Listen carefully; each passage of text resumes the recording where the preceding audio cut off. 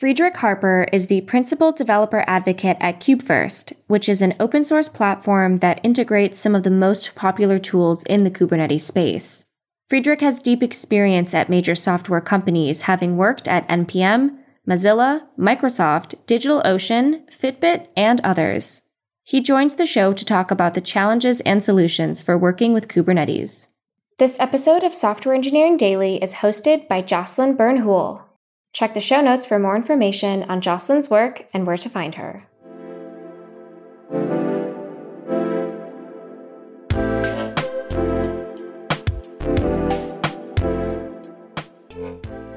Welcome, Frédéric. It's really great to have you. Thanks for having me. Tell us a little bit about how Kubeshop into Kubefirst. I've been in tech for just a little more than 20 years now. The first half of my career, I was a full-time software developer. Actually, it's not totally true. I was mostly a full-time software developer, but at some point, I managed team, I managed project, I did some architecture, customer relationship. But I would say always 80 to 90% of my time was creating software. So work with mobile development, standalone development, web application with multiple technology. And I realized that, as much as I love coding, and to be honest, even in my role right now, I miss coding full time, but I'm a social extrovert person. So yes, I was working with team when I was a software developer. I was working with some customers, but I need to be with people more than just those small amount of time. So I switched to a more social role where I still have to own my technical skills, but it's really about people. So as I said, my job is to help developers, and part of my job is to create YouTube videos, is to participate to podcasts like yours, is to speak at conferences. And it's always about technology or tips and tricks that can help, again, developers be successful, save time, do maybe sometimes a better job, improve their skills. So it's a kind of great mix between, as I said, my technical skills and my social skills. And I've done that a couple of places, really big company, medium-sized company, small startup. Right now, it's going to be a year in a month or two. So time flies when you have fun. So I'm part of Kubeshop, but you're going to see me advertise Kubefirst most of the time. So Kubeshop is a startup incubator, but not in a traditional sense. So we have projects that are in-house. And Kubefirst got acquired about a year ago from Kubeshop. So I work for Kubeshop. And we have other projects that are mostly related to the Kubernetes space, but my main focus is 100% on Kubefirst at Kubeshop. So it may be a little bit people, where do you work? Kubeshop or Kubefirst? I mean, my employer is Kubeshop, but I spend most of my time on Kubefirst. Kubefirst is a loose assembly of city-states that to form one ecosystem. Is that right? It is. So what we do, basically, we offer a tool that helps you to create Kubernetes cluster by respecting the GitOps principle. So we create full-fledged production-ready Kubernetes cluster with the tools you need. So cloud-native tools that really help you to be productive. Interesting. I want to talk a little bit about that. Let's talk a little bit about what Kubefirst is and what problems it's solving. And then I want to go in a little bit deeper on some of those solutions. So I just actually copied this down. Kubefirst principles. I'm going to read this out loud. You ready? An open source GitOps-driven Kubernetes-centric infrastructure and application delivery ecosystem. That's a mouthful. That is we just put all the keywords that make sense about Kubefirst in that one longer sentence. And it translates in the fact that if you use Kubefirst to create your Kubernetes cluster, you can use the CLI. We have a UI installation tool, and it's going to create your Kubernetes cluster with the tools you need. So it's going to install Argo CD, HashiCorp Vault, Terraform, Atlantis. Nginx is going to be installed for you. So instead of creating an empty Kubernetes cluster where, okay, it's fine, that's the easy part. The next part that is a little more difficult is to have all the tools, management tools you need to have a functional cluster where you're going to be able to deploy your own application, services, or tool. So what do we do? It's an open-ended platform. We decided some of the technologies that we think would work well together and that we had, to be frank, that we had experience with, and we put them together. And we made it easy. So for a company, instead of spending, if you really have huge expertise, it can take you even days to set up, to create that setup. But if you don't, it can take you weeks or months. But now the difference is that you can use Kubefirst and you can create your cluster, like full production ready cluster on AWS, DigitalOcean, Vultr, Civo, like Google Cloud, even locally. Create your cluster, and it's going to take you between 5 to 25 minutes. So as I said before, like creating a Kubernetes cluster is not difficult. It's the part that come after, and this is what we tackle with Kubefirst. I want to talk a little bit about that because it would be difficult for me. I'm a little bit out of my depth on this, but I have had a front row seat for the challenges that enterprise has with Kubernetes in terms of trying to onboard new solutions or work with startups who want to distribute their product more broadly in enterprise. So let's kind of back up, though. I'm sure most of our audience knows what Kubernetes is and why companies like to use it, but let's just cover that for a moment. It's a tool that helps you to create a distributed platform, and it really helps you to scale your application. So compared to, let's say, traditional cloud, when you're going to deploy your application, deploy your services on the cloud, like you're going to deploy your application on a Kubernetes cluster. And that's going to open up to a lot of tool sets that are going to help you to manage and scale your application. So it's a project that was created for Google a couple of years ago. I'm not quite sure when it was created. It's at least now about 10 years. And they decided to open it to really give back to the community. So it was built for larger type of issues, like when you really need to scale things about Google type of issues in terms of scalability. But it's more and more available for smaller player people that want to scale and that want to use the latest and greatest technology out there. So yeah, it scales. And then the dream for enterprise is that it breaks up any kind of monopolistic dependency you might have on the big providers, right? It's kind of the goal. There is also a caveat about that because most clouds right now, at least the biggest player and even the smaller player, they now have a Kubernetes offering. So in theory, you wouldn't be vendor locked in, and that would give you the opportunity to have an architecture that consider Kubernetes when you deploy your application, your tool or service. But some clouds right now, the way they configure Kubernetes, the way you create your cluster, the way you use their own services to bring your cluster to the next step, sometimes you can be stuck a little bit with some vendor locked in. They have eccentricities that are specific to the provider.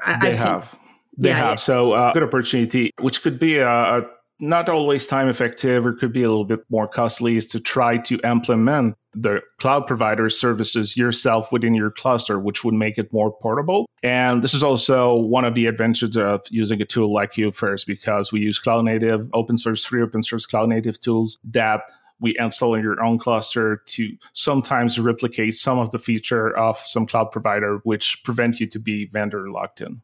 So I think that's part of it, right? If you are an enterprise, you want to scale, you want portability. And then the other thing I've seen is for enterprises who want to adopt new technology or work with younger companies, most younger companies are creating their first install packages on Kubernetes. It is true. I was working at DigitalOcean at some point, which is a smaller player in the cloud provider space, but they had a Kubernetes offering. And part of my job was to talk, my focus were startups. And every startup founder that I was talking to, either technical founder or non-technical founder, maybe CEOs, they all wanted to put their application on Kubernetes because they were like, hey, that's the future. And I'm going to be the next Facebook and I'm going to need to scale. People want to use that technology, whether it's useful or not for them at that stage. And it's not always easy because it really shifts the paradigm from the traditional DevOps space to a new space that you need to learn. And this is also one of the barrier to entry that I personally think about Kubernetes, that's a wonderful technology, but it's not always easy to start to learn that new technology, because now you're talking about there is pods and there's that new things that is a cluster, and you need to understand if you want to do GitOps, you need to understand the principle. And now there's a new set of tools that you may want to use that are created for the cloud native space, Kubernetes space, that you may not have been used before if you were doing DevOps. So the barrier to entry can be a little bit steep when you move to a cloud native technology. It's definitely steep. And then in large companies, the most talented, most experienced engineers who are doing this type of setup, they're in short supply and it's hard to spare them, right? For something like this. They're already working on the hardest problems. It is. It is.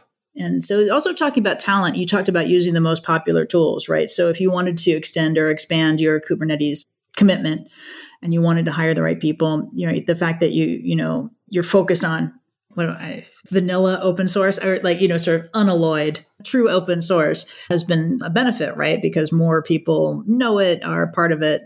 I know that's one of your principles. And then you've got some other principles I thought we'd just chat through if that's okay. Yeah. Because to me, that's leveraging the most popular tools. When you say you're open source, is there something else I'm missing there?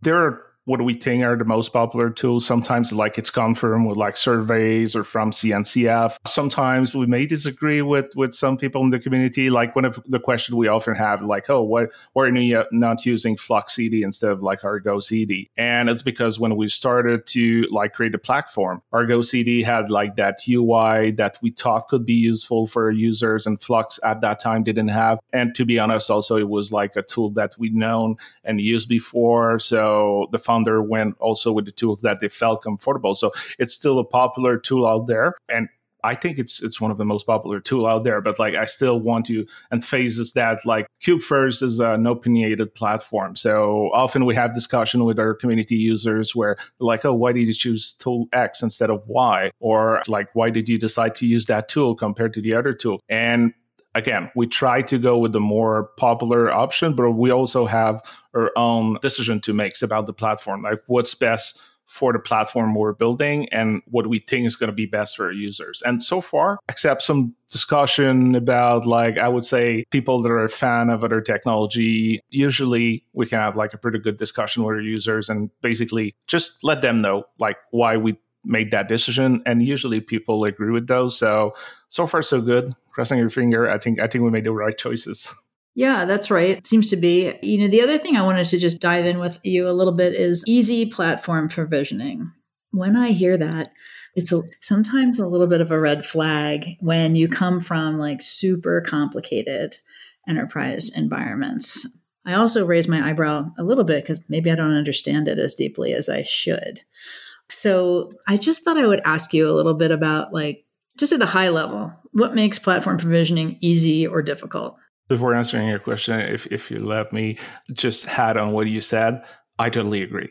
I mean, when the manager of developer relation at KubeShop reached out to me for that role, and I went on the website and I saw the exact same sentences that you read, and I was like, nah, that's bull. Not to say all the right word. And I was like, no, I mean, it's complicated. And not that I don't believe in an easy solution, but usually it's a little bit too marketing-ish, and it's not true. And I tried it for myself and I was like, oh my God, they're right. They're doing it.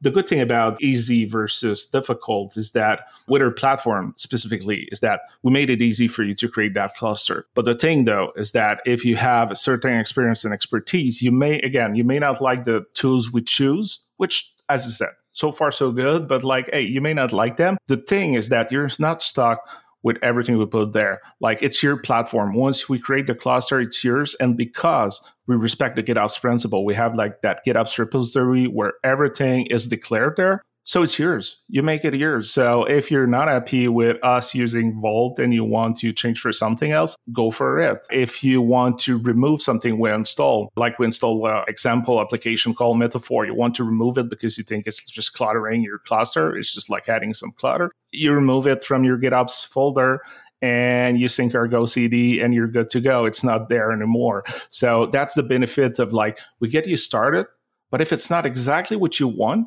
you can update, change it, remove stuff, add stuff. So the goal is really we kickstart things for you, and it's up to you after to do the rest of your magic. But yeah, the difficult part, just to finally answer your question, is that we made it easy because with either one command line, you can create that cluster with all the tools and plus even more tools than the one that I mentioned before, and all interconnected in between. So they're all working together already. So you have those tools with one command line where you put a couple of flags about which cloud you're going to, you change the command depending on the cloud. And if you want to use GitHub or GitLab as the place where we're going to create your GitOps repository. So you change the flag, but it's one command. And depending on the cloud, you wait between 5 to 25, 30 minutes. Let's say AWS takes more time to provision because include a lot of services. But in the end, you have your cluster with all those tools working together, but you can also do it with the UI if you want to. And it's a couple of clicks. You wait the same time after that, and you got your cluster provision. The difference is that it's not just about installing the tool. The difficult part is not just about installing the tool. It's about like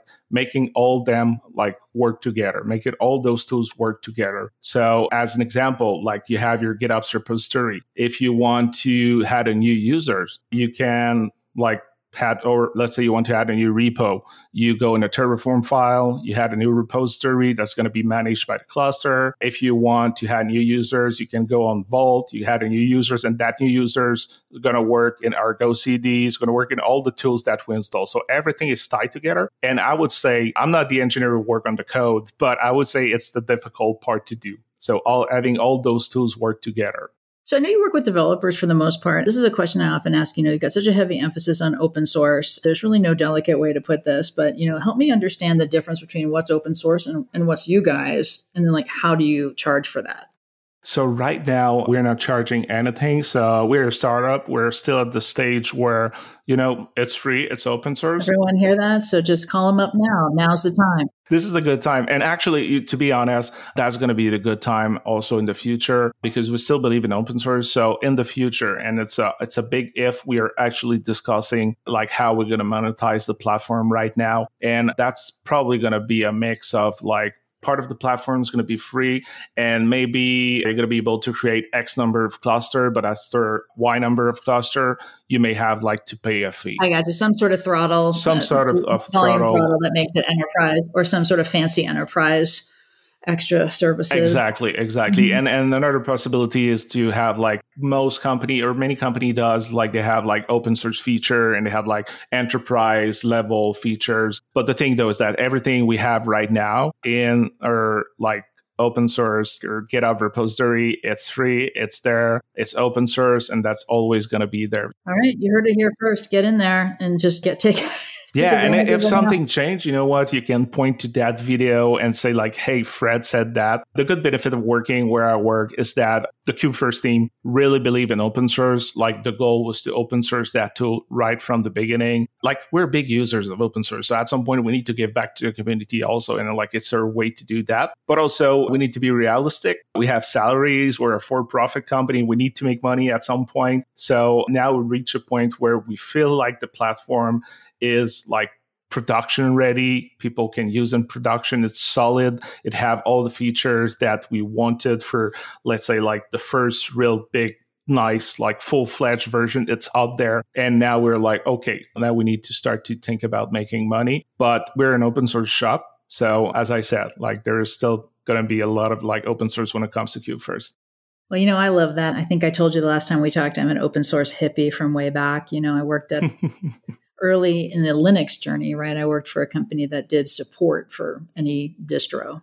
That didn't work out as a pure support model, but it's an interesting kind of line to embrace between keeping an open source project alive and vital, but also, supported. And, I think now 20 years later, you definitely need to have some sort of monetary component to that. People aren't just spending their nights and weekends. Exactly. And as much as I love what I'm doing at Kubefirst right now, I also love getting a paycheck. So right. People have to eat. Yeah, exactly.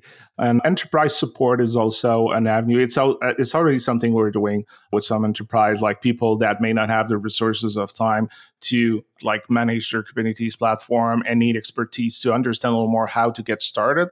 Because as I said before, like you can do it with Kubefirst, but to be honest, you probably want to understand the tools, so we can also help people to do that. Like we have an expertise with those technology. If it's a people business, it doesn't necessarily scale perfectly, but I think especially for what you're doing, which is so much more than just an operating system, right? Like I can't believe those words just came out of my mouth because operating systems are a lot, but support, training, those type of things, like there's a huge gap. You could spend all day, every day on it. Not that you should.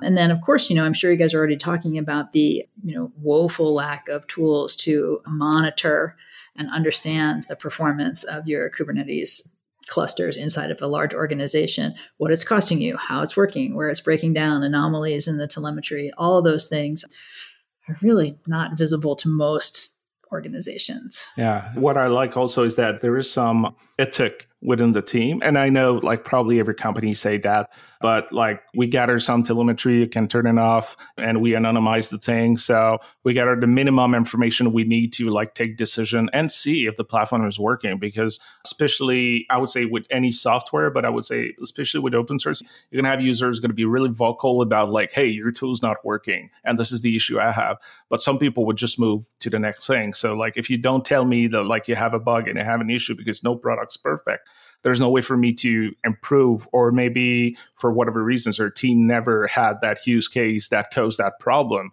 and may never have. So if you don't tell us, we don't know. So like we have some metrics when people are successful or not.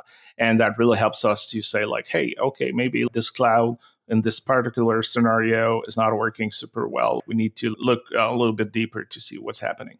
Interesting. So I know it's early days and you may have only just started to engage with some big customers or potential partners, but how are you envisioning adoption working in large organizations? Or I guess I should say, I think it's what you're doing is for large organizations. I keep saying that, but maybe for like any business or any buyer, how do you see this working its way into the organization? It is a product for any type of organization for the main reason that we made it easy for people to use. So like if you're a startup and you really don't have the knowledge, you can like create your cluster with all the tools that we offer to you easily. So even if you're a small company, it's perfect for you. But obviously you're going to rip a lot more benefit if you are a larger organization, because it's about like saving time, it's about saving resources. You're probably going to need a lot more clusters, which means a lot more time, which means a lot more expertise, which means a lot more resources. And if it's managed well, we can help you to save in resources. So, sorry, what was the question? Yeah. Sometimes I just go in all direction. No, I asked two at the same time, kind of. So that's my fault. I was just thinking about a company.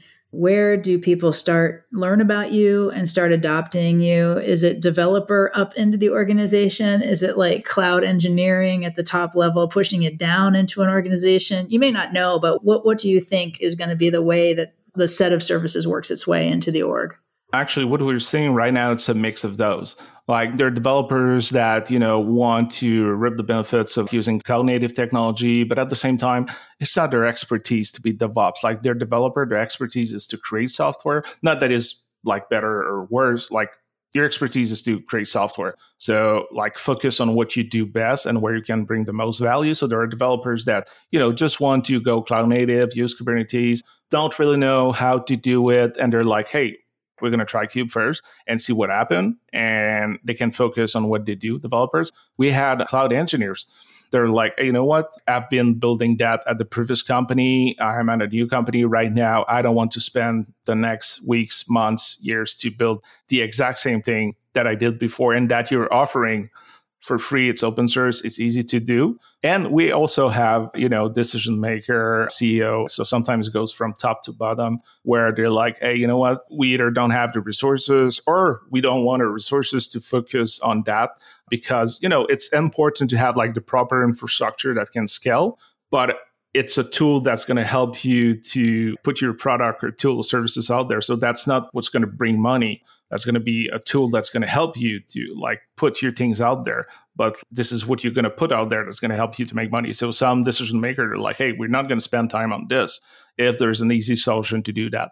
I think, I don't have a crystal ball.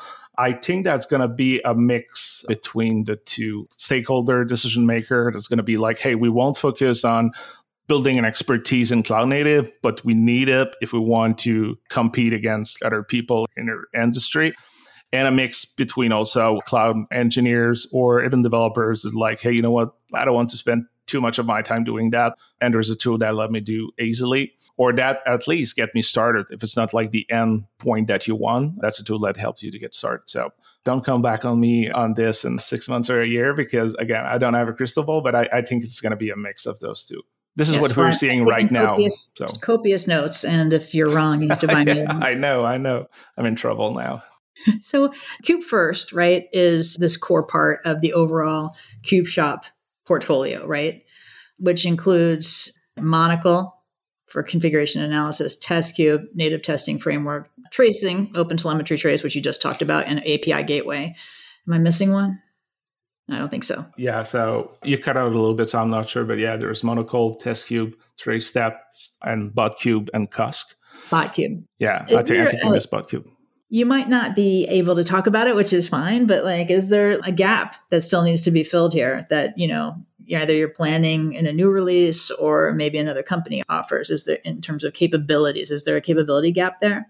I think KubeShop right now has a pretty good offer because we cover from like creating your cluster to like testing your cluster, but not just your cluster, also your code, to also, like linting and like having more information about your cluster, to the management part with BotCube, where like you can manage your cluster, get information of your cluster, where like from Slack or Discord. So like just an easier way to have access to your infrastructure. So I think the offering is pretty good right now.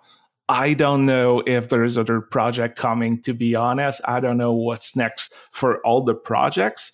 But I know I can say that for Kubefirst, it's only the beginning. We're continuing. We're growing the team right now. And the thing is that we have passionate people. And I think it really makes the difference. And also, not just passionate people. We have people that like had those issues and had enough experience to wants to solve problem that they had before. Jared and John, who are the founder of Kubefirst, as I said, they got acquired by KubeShop about a year. So now we're part of KubeShop.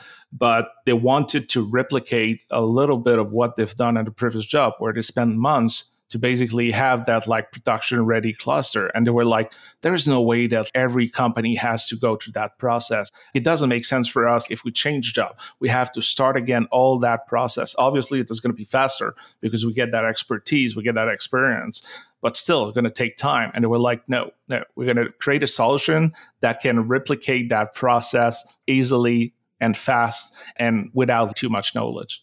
Interesting. Yeah, that's helpful.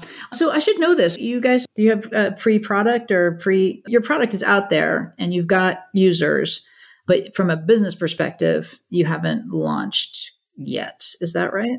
I mean, it depends if you mean by business, I like making money side of things. No. So right now we're working on, like we're in big discussion right now. We have a plan where we're going and it's in motion right now. So we're introducing slowly from 2.0. We introduce some features that helps us to reach the point where soon we're going to be able to offer multi-cluster, because right now the limitation with Kubefirst is that you create one cluster and you can only manage one cluster, which is not super helpful for medium to large size enterprise. So for many people, it's enough. So the main feature that our users are requesting in multi-cluster. So we're going with that. And as I said before, it's one of the avenue we have right now for monetization. So I would say before the end of the year, we should have like an enterprise offering. I'm so surprised by so many organizations that say they're focused on enterprise and they don't have a multi-cluster feature set. And I find it surprising. Yeah. So it's why until now, we're like, no, there's no way we monetize. And we wanted what we call the Kubefirst quality level, which is like, hey, we wanted to have a product that is solid, not bug free. Like, I don't believe there is any product out there bug free, but, good enough that it's production ready. And we got enough feedback from the community to know we're going in the right direction, from users to know we're going in the right direction. So now the next step is say like, okay, now we have a solid foundation. Let's move toward a sustainable solution for Kubefirst and KubeShop. And, that could be the shout out here. Any listeners who work for a Fortune 500 company who would like to be a design partner can call you up, Frédéric, right? Yeah. And actually, we're really open to any type of feedback, good, bad, and ugly feedback, as long as it's respectful. This is the only way we can improve yourself, and be sure that we're going to provide the feature your users want. Wow, it's like you're like true blue open source. I like that. Let's switch gears a little bit. We've got a few minutes left, and I always think it's interesting for people to understand your journey, right? A little bit more, especially because you are a developer advocate. You already said you moved from being a full-time developer into a developer advocate because you wanted a little bit more human contact and you like talking to people. When you think about hiring developer advocates, what types, like let's say there's developers in the audience right now who are thinking, maybe that's for me, but I'm worried it won't be technical enough. Like some of the thought, like if you were interviewing someone to be a developer advocate, what would you look for or what would you steer clear of in their profile? When it comes to developer relation or developer advocate role, or sometimes it's called technical evangelist or technical developer, it's basically, for me, the soft skills for that role that you usually see for any type of role, they're the hard skill. So obviously, when I was hiring developer advocate, I want someone who has developer experience. for the reasons that like it's a developer advocate role. So you need to be technical because you're going to write article. You may have to code some demo application depending on your product. You're going to have to talk to developers and you need to be critical. So you need to like see what it is to try to create an application, what it is to like maybe work with customer, the joy and the pain of being a developer. So you need to have like that experience, that credibility. But I care also a lot about the skills, the people skills.